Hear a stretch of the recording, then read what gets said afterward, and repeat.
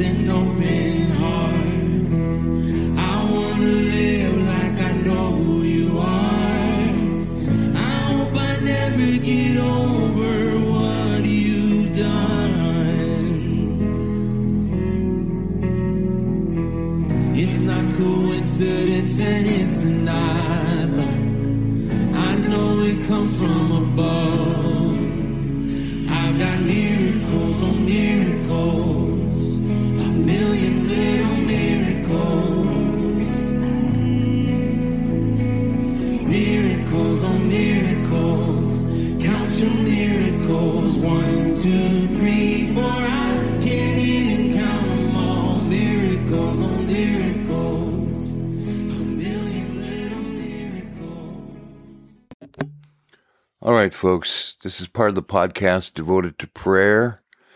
And specifically for this one, it's going to be relating to the issue of abuse. I want to thank Nick again for sharing his story.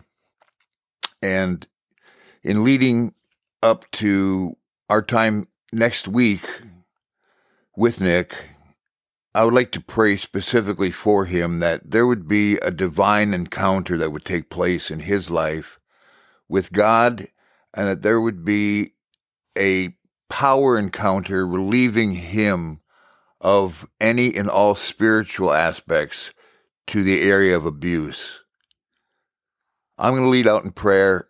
I'm going to ask that you would please continue to pray throughout the week, but would agree with me right now. Father, first of all, once again, thank you for your love, for your mercy, for your kindness, for your goodness, for your power to deliver us and set us free from bondages that have held us back for years. Lord, you have begun a good work in our lives, and you are faithful to complete that work. I trust you. We trust you. We place our faith in you to fulfill your promises. And your promises in Jesus are yes, and we say amen. That the freedom that comes from knowing Jesus, his life, by your Spirit in us, we are free indeed. God, I thank you so much for the reality of your kingdom being demonstrated here and now today. That it isn't something that we just have to look forward to in the future. It is something that is manifest here and now. Kingdom of God come. Will of God be done on earth as it is in heaven.